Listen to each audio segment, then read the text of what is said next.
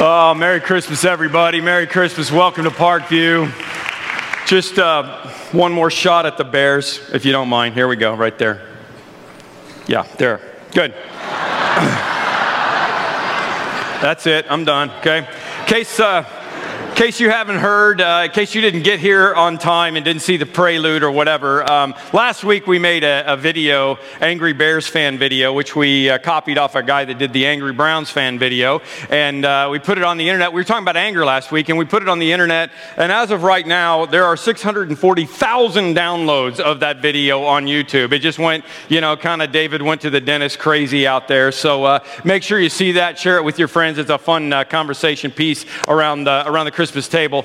Listen, we just want to welcome you here. We've been doing the colors of Christmas, and I know that maybe you haven't been for all of them. You could see them online. It doesn't matter. What we want to talk about today is a white Christmas. How many of you would say that the song "White Christmas" is in your top 5 Christmas songs? Go ahead and raise your hand. I mean, I know you're like a little nervous. You're like, oh, it's church. We got to say Silent Night or we'll go to hell. No, I just want to know. Put your hand up. White Christmas. It's okay, right? I mean, the thing is, there's so many dumb Christmas songs. You got to love the good ones, right? Because you're going to hear them over and over again. I mean, I just get so tired of hearing, I saw mommy kissing Santa Claus, right? Or grandma got run over by a reindeer, or Malakaliki Maka. I mean, what, do we have to hear that? You want to know what my all-time least favorite one is? Any Italians out there? You know this one? Hey, jingity jing. Sing it with me. It's Dominic the donkey, jingity jig. The Italian Christmas donkey. La, la, la. We can't even make up any words. La, la, la. I mean, seriously, no offense to the paisans out there, but do you know how this song goes? Santa has to ride a donkey because reindeer can't climb the hills of Italy. Everybody knows reindeer fly. I mean, what a dumb song. Am I right, kids? Man. White Christmas is so meaningful. I mean, because, it was recorded in 1942 during, the war. It is, according to the Guinness Book of World Records, the #1 recorded single of all time. 100 million, at least, copies sold in one way or another of White Christmas. Bing Crosby, interesting fact, Bing Crosby had to re-record it in 1947 because the master recording had been worn out. They had made so many copies. White Christmas. I mean, it's something that means a lot to us, and we're all, kind of wondering, are we going to have a White Christmas around here? I preached in Las Vegas last week. At a church that's 3 times larger than Parkview, believe it or not. They'll have 50,000 people for Christmas Eve. It's a big church in Vegas, which is cool anyway. But I talked to the Midwesterners who've moved to Vegas. I started out by saying, look, you people that say, oh, I miss having a white Christmas, you need to see a doctor. Because that's a sign of early onset Alzheimer's, right? Because you're forgetting about a white January and a white February and a white March, April, May, June, July, right? I mean, that's what they forget about.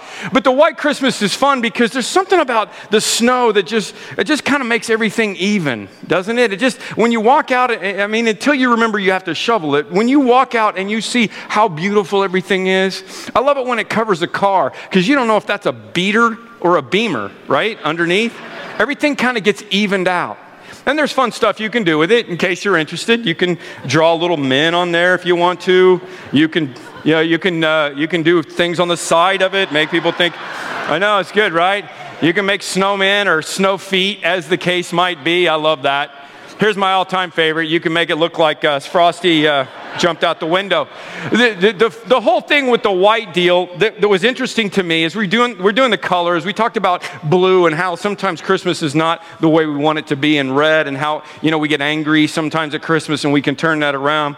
White's interesting to me because white's in the Bible. A white Christmas, a white snow thing is in the Bible, which is interesting because it's the Middle East. I don't know how many times they even got to see snow, but listen to this verse from the prophet Isaiah in the Old Testament.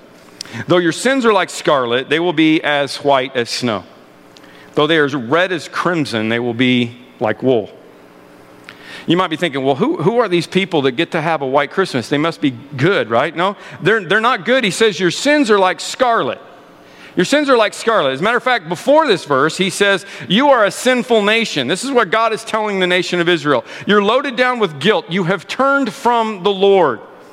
The white as snow verse, interestingly enough, is written to these people that made the Old Testament so long. The Israelites, the people that keep following God and then not following God and then following God and not following him, and he has to send prophets. They were loaded down with guilt at this point, and they knew that they were wrong. They're like the little boy that was sitting at the kitchen table one December, and his mom said, "Hey, why don't you go play? Why don't you go do something?" And he's just sulking, and he says, "I can't.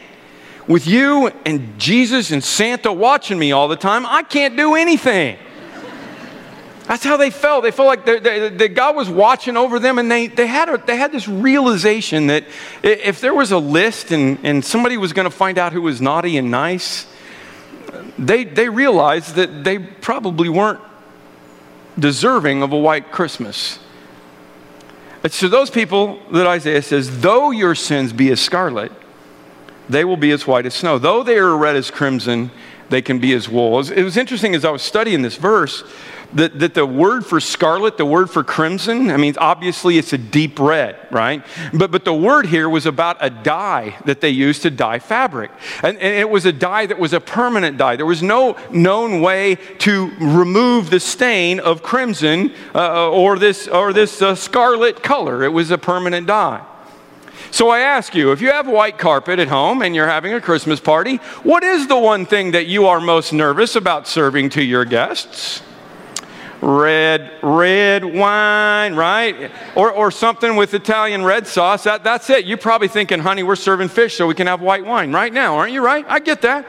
Does it help you understand this verse if you realize that our sins are like scarlet, okay? Your sins are like scarlet, like that color right there. Don't worry, this is $2 Chuck. I'm not wasting anything important. And if you want to know why your pastor knows what $2 Chuck is, you'll have to just deal with that, okay? This is the problem with your white carpet, okay? Most of us know at some point in our life, we don't deserve to be on the nice list. We know that we have stains on our carpet. That's why my executive pastor, whose heart is bigger than his brain, and I introduced you to some of these products. Because I thought we could use these products to talk about some of the things that we do to try to make up for the sins in our life. Lust-Oleum. That's a good one, isn't it? Right? I got a problem with it. What Lust-Oleum represents to me is I'm going to try to take care of my own problem. Okay? I'm going to get an accountability partner. I'm going to get a filter for my internet or whatever. I'm going to have some people that I talk to. Lysol. It's the same thing, right? How are you going to fix this? Well, probably you're going to go get in a support group somewhere. You're going to go find some people that can get around you and help you with some of these things, which is wonderful. I love it when I hear somebody tell me, "Hey, I'm 4 years sober. I want to celebrate that with you." But the problem is, if you're 4 years sober, that means your carpet was probably already stained. And even if you've got the best people around you, you're still probably going to stain your carpet again. That's not really the answer. It's not going to work. Blame away is fun. As blame away represents the times when we deceive ourselves and try to make it look like it's not really our fault. Right? Well, yeah, I've got a problem with lust, but, I got a problem with lying, but, my company just expects it. It's not my fault. Or blame away is when we compare ourselves to other people and we say, "Well, yeah, I've got some stains on my carpet, but, it's not as bad as somebody else." I was reading some Christmas letters to Santa, and one little boy said, "Dear Santa, we have 3 boys in our family. Jeffrey is 2, David is 5, Norman is 7. Jeffrey is good some of the time. David is good some of the time. Norman is good all of the time." And then he added, "I am Norman." In case you're wondering, that's me, okay? That's blame away. It's like I'm better than other people, so, maybe my carpet's stained, but that's not that big a deal. Absolve. I threw in for you Catholics. Let's just go ahead and raise your hand if you grew up Catholic. Make everybody feel at home here. Okay, see this? All right. Bless you, my sons, okay? This is good. Good, I'm glad. Okay, absolve. Now, for the 3 of you that didn't grow up Catholic that are here in our audience, here's what the Catholic Dictionary defines absolution. Absolution is the act where a priest in the sacrament of penance frees a person from sin. Maybe you walked in here today and you're thinking, "Man, I don't know about this crazy church, but I hope that guy up there can say something or do something that will get my stain removed." And I hate to tell you this, but I got no clue, okay? Now, if you're looking for a church with like a super holy person leading it that's going to take care of everything, I got to tell you something. I have stained carpet just like you do. I'm in the same boat as you, and I don't believe you need somebody else to take care of it. I'll solve your problem in a minute.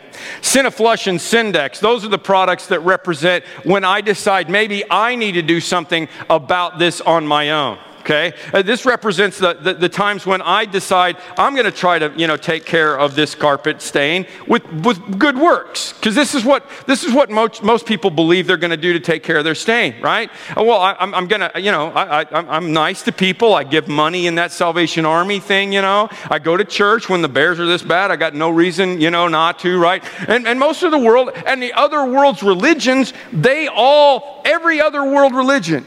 This is how you fix your stain problem. That's why it's really interesting to me that in between these verses where he says you're a sinful nation, but your carpet can be white as snow, God says, the multitude of your sacrifices, what are they to me? Stop bringing me your meaningless gifts. The incense of your offerings disgust me. I want no more of your pious meetings. When you lift up your hands in prayer, I will not look. What God is saying is, look, you can try all these products all you want. You can try to do all these things. You can try to do these good works and try to get the stain out and try to make it better. But you know what happens when you try to do that? It usually just makes it worse, doesn't it? And even if you can get the stain out, there could still be a problem. I bought a house once where the previous owners had dogs. And I wondered why they had those Airwick things plugged into absolutely every socket in the house when I was looking at it. And I figured it out a couple of days after living there. The smell wouldn't go away. The carpet looked clean, but the smell wouldn't go away. And I tried cleaning the carpet. I tried pulling up the carpet and cleaning it from the reverse side. I tried replacing the pad. I tried spraying bleach all around the outside of the wood to try to do everything I could. And I still couldn't get rid of the smell. There was still that biohazard smell there. It may look to you like somebody's got their life together, but it still smells bad because there's no way we can deal with this. It's like in your bathroom. God says, the incense of your offering disgusts me. Do you know what that means? I mean, that's like do you have Lysol in your bathroom? Okay. You know what I'm saying then, right? I mean, if somebody goes in and makes stinky in your bathroom, the worst possible thing that they can do is spray Lysol on top of it, right? That makes it worse. Sometimes all you can do is light something on fire, throw it in there, and close the door. That's all that's going to help. What God is saying is that the more you try to take care of this problem on your own, the more you're making it worse. I need you just to bring your problem to me. Well, what are you going to do, God? Well, Isaiah goes on in chapter 9. He says, here's how it's going to go. There's going to be no more gloom for those who are in distress, and the people walking in darkness, they've seen a great light. Those living in the land of deep darkness, a light has dawned. For, here we go to Christmas, unto us a child is born, to us a son is given, and he will be called the Wonderful Counselor, the Mighty God, the Everlasting Father, the Prince of Peace. I'm going to take care of your stain problem by sending my son to be among you. And then Isaiah goes on a few chapters later and says, and by the way, he's going to grow up and be pierced for our transgressions, and he's going to be crushed for our iniquities. And the punishment that brought us peace is upon him, because by his wounds we are healed. We all like sheep have gone astray. Each of us has turned to our own way, but the Lord has laid on him all our stains. That's how the whole thing's going to work. That's the story of Christmas. In Jesus, God is saying, look, if you want to try to pay for your sins, it's going to take blood. It's going to take the payment that Jesus made. This would have happened to you if you were going to pay for your sins. But because of Christmas, you don't have to. I've always found it interesting that God did not leave naming rights up to the mother and father that lived on the earth. The angel, very specifically in the New Testament story of Christmas, says to Joseph, Mary's going to give birth to a son, and you are to call him Jesus. Why? Because the name Jesus means he's going to save the people from their sins. It means Lord of salvation, which is why the angel makes the announcement that's very specific and very important to us. I bring you good news of great joy that will be to all people, today in the town of David, a Savior has been born to you. He is Christ the Lord. A Savior has been born. Now think about that.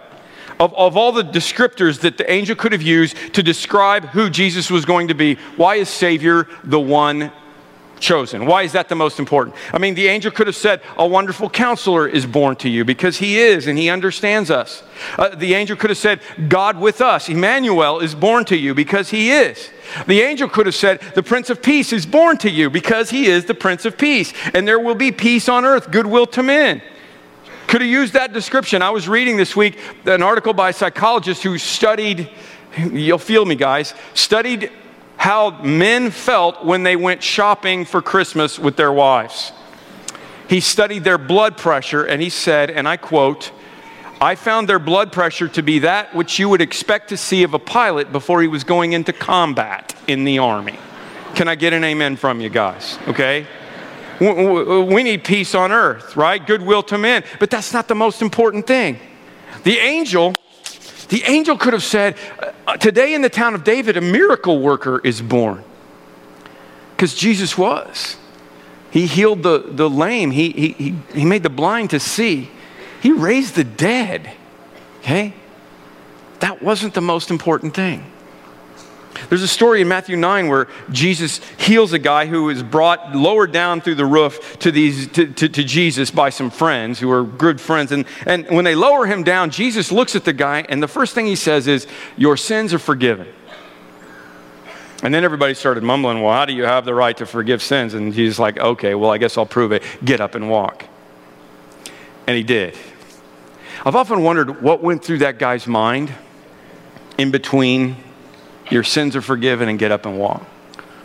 Because I think for most of us, you get a chance to go to Jesus, you're like, cool, Jesus, I'm glad my sins are forgiven, but could you take care of, this problem? What I'd really like is, a spouse. What I'd really like is healing. What I'd really like is for you to give me a raise. What I'd really like is for you to fix my problem. Because what we really want deep down inside is for God to fix our temporary problems. And he can, and he will. He is the mighty God. But here's why this is so important to me. Lazarus is not here. None of the people that Jesus raised from the dead, are still alive. And they wouldn't want to be. They still died again, because this world where we live is a temporary place. And some of you are struggling with this because you've lost loved ones this Christmas. And so are we. My wife and I lost a dear friend last night. If you've been around here, it's Karen Lavin, who we've been praying for, 50 years old, vibrant, great woman of faith. Of all the people in the world, she was one of those, you would say, there's no reason for Karen not to be here. There's more for God to do. And she had a major stroke about a month ago, and she passed away last night.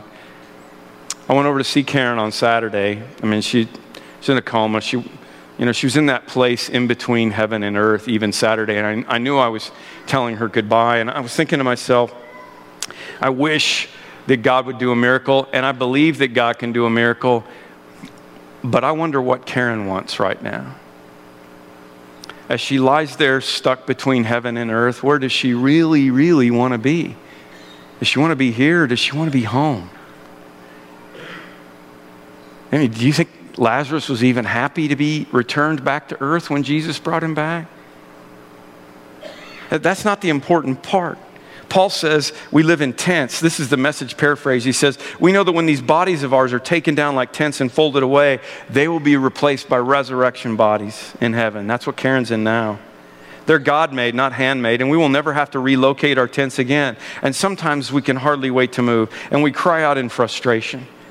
Because compared to what's coming, living conditions around here seem like a stopover in an unfurnished shack. And sometimes we just get tired of it. I wanted Karen to be here with her family, with her husband. But ultimately, a million years from now, it's not going to matter whether Karen went to see Jesus at age 50 or 150, because we're all going to be together. And it's not because of the miracle worker part. There's a Christmas poem that is often quoted. It goes something like this. If our greatest need had been information, God would have sent an educator. If our greatest need had been technology, he would have sent a scientist. If it would have been money, he would have sent an accountant. If it would have been pleasure, he would have sent an entertainer. But our greatest need was forgiveness, so God sent a Savior. That's why I'm dreaming of a white Christmas. Because only God can make this happen. Only Jesus can make this happen. There's a passage of Scripture, another white passage of Scripture in the book of Mark in the New Testament, where Jesus has this weird transfiguration experience, and Moses and Elijah come down and he hangs out kind of in between heaven and earth like I was just talking about. And it says Jesus took Peter, James, and John with him and led him up a high mountain where they were all alone. And then he was transfigured before them. Listen to this. His clothes became dazzling white, whiter than anyone in the world could bleach them. How is that possible? It's possible because Jesus gives you a new piece of carpet. It's not about getting rid of the stains on this carpet. It's about a new piece of carpet. The Bible says, therefore, if anyone is in Christ, the new creation has come. The old is gone and the new is here. And I want to tell you something about this carpet. It's whiter than anyone in the world could bleach it, and it has the ultimate stain master applied to it. The blood of Jesus. It happens anytime from now on, no matter what happens, everything is covered by the blood of Jesus. There's an old song we used to sing, old hymn we used to sing, that I couldn't help but think of during preparations for this message. Lord Jesus, I long to be perfectly whole. I want thee forever to live in my soul. Break down every idol, cast out every foe. Now wash me and I will be whiter than snow. Whiter than snow, yes, whiter than snow. Now wash me and I will be whiter than snow. Though our sins be like scarlet, they will be white as snow. I'm dreaming of a white Christmas because today in the town of David, a Savior has been born. He is Christ the Lord. There's something about a baby kind of changes everything in your life, doesn't it? This one really did. This is my grandson, Charlie. You picked the right service. Didn't they? Didn't they pick the right one? Changes everything, right? It changes your schedule. Now we got to get to Nashville because that's where Charlie lives. And those of you who are parents, you know it really changes your schedule. Changes your wallet, doesn't it? I mean, I don't think Babies R Us existed when we were having babies. And as of Friday, we now have a rewards account there. Changes your house because next year we're going to have baby-proof cabinets and a lockdown toilet. Mostly, though, what a baby does when it comes into your family is it changes your heart. They try to tell you before you become a grandparent or a parent how much this little guy is going to change your life and how much you're going to love him, but there's no way you can know that until they show up. That's what I love about Christmas. It's about the story of God coming all the way down, wanting to love us, wanting to be in a relationship with us so much that he would come down this far. He would come this far, which is pretty much all the way down and make himself this vulnerable so that he could show us how much he loves us, so that he could invite us into a relationship with us. I've been interested to see how many kids like to stop at our nativity scene out here. Here's little Tate, my little buddy. And every time I go by that nativity scene out in this hallway, I see kids down there. And we finally realize it's because it's a kid-sized nativity scene, isn't it? It's their size. And that's why they love it. And the reason we love Christmas is because it's not about a great big God who's up there in heaven. It's our size. Bless you. It's our size. That's who it is. It's about God coming to our level and being a part of us so that when the angel says good news of great joy, it will be to all the people, everybody can relate to it. Because how can you not relate to a baby? I want to tell you something.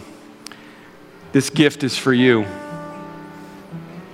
If you've been listening to this message and you're thinking, I don't know if I'm having a white Christmas this year, I'm going to invite you to do that. We're going to pray. We're going to have communion. And you don't have to be from this church to have communion. If you believe in Jesus, take communion with us. There'll be 2 trays come by.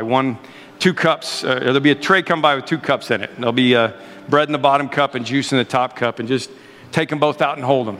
And we will do communion together in just a moment. And during this prayer right now, I'm going to invite you to accept the gift of Christmas. Because how can you not? You can be white as snow because God came all the way down to our level. And Jesus grew up to die on the cross so that we could be free from our sins. All we need to do is say thank you and accept it. Let's pray.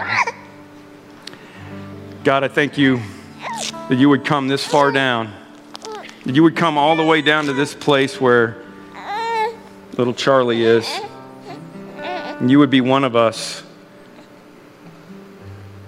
You would show us that you were that humble and that great at the same time, that you could come down and be one of us and be subjected to the things of this world like a little baby, that you would let your son come down and be born in a manger and be raised by peasants and be a part of our world, to grow up and die on the cross for us. And Lord, if there are people in this room right now that just haven't ever accepted that story, will you please let them open up the door of their heart? You tell us in Revelation that if we will open the door, that you're knocking on it, if we'll open the door, that you will come in. So Lord, I know you're knocking on the door of some hearts right now. Will you tell them to open the door so that you can come in and give them new carpet, white as snow. And if they're listening to me right now, let them just open up and say, Jesus, I want you to be my Lord and my Savior.